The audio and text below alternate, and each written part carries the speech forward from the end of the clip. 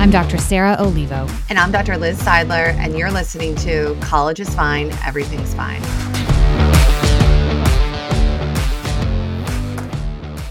Okay, one of our student ambassadors came to us with a question we actually get a lot, which is, what is the difference between stress and anxiety?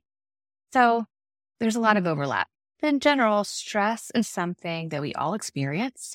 It's typically related to an external trigger, something like exams, a fight with a friend. And the idea is that once that trigger is gone or resolved, the stress goes away. Sometimes stress can be long-term, like dealing with systemic racism or struggling to find a job after college. But 10 out of 10 people experience stress because life hands us all stressful things to deal with in varying doses. And then you have anxiety, which is stress that lingers once the stressful thing goes away, or it's wondering if something stressful is going to come. Both anxiety and stress show up in your body in really similar ways. So stomach aches, muscle tension, insomnia, fidgeting. And then you have worry. That's essentially how your anxiety plays out in your head. So it's the thoughts you have when you're anxious or stressed. This exercise might help. So imagine you're in a boat and things are really calm on the water and they're calm in your mind. Then you see storm clouds in the distance. You start to think about what might happen, how you can plan for the storm, that kind of thing. And you've never been in a storm before. So you start to paddle, but you're not really fast enough, so the storm catches up to you. You're drenched and the water is rising in the boat, so now you're bailing water like crazy. Your muscles are tense and your heart is racing. This is stress. And eventually the storm passes, the water drains from the boat, your body and your mind start to calm down now that you're not in danger anymore. Okay, now think about the next time you're in a boat. Okay, now think about the next time you're in a boat.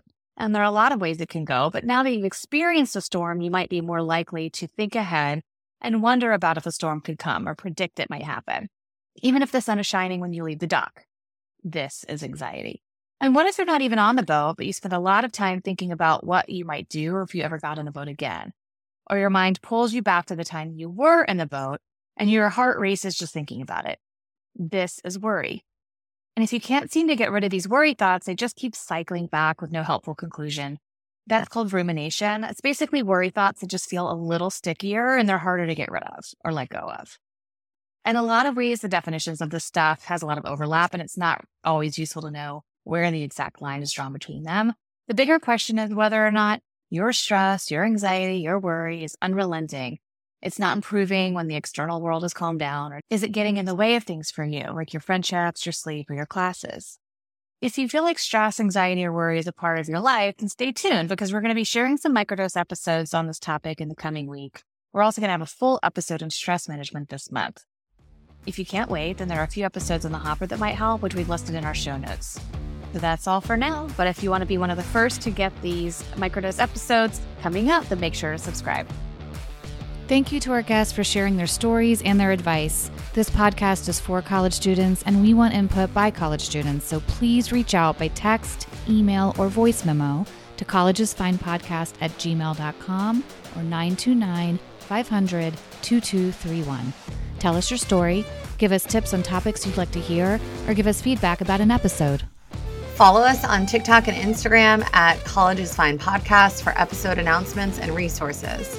And last but not least, if you enjoyed today's episode, please subscribe to the podcast. Every hit of that plus button helps us keep going.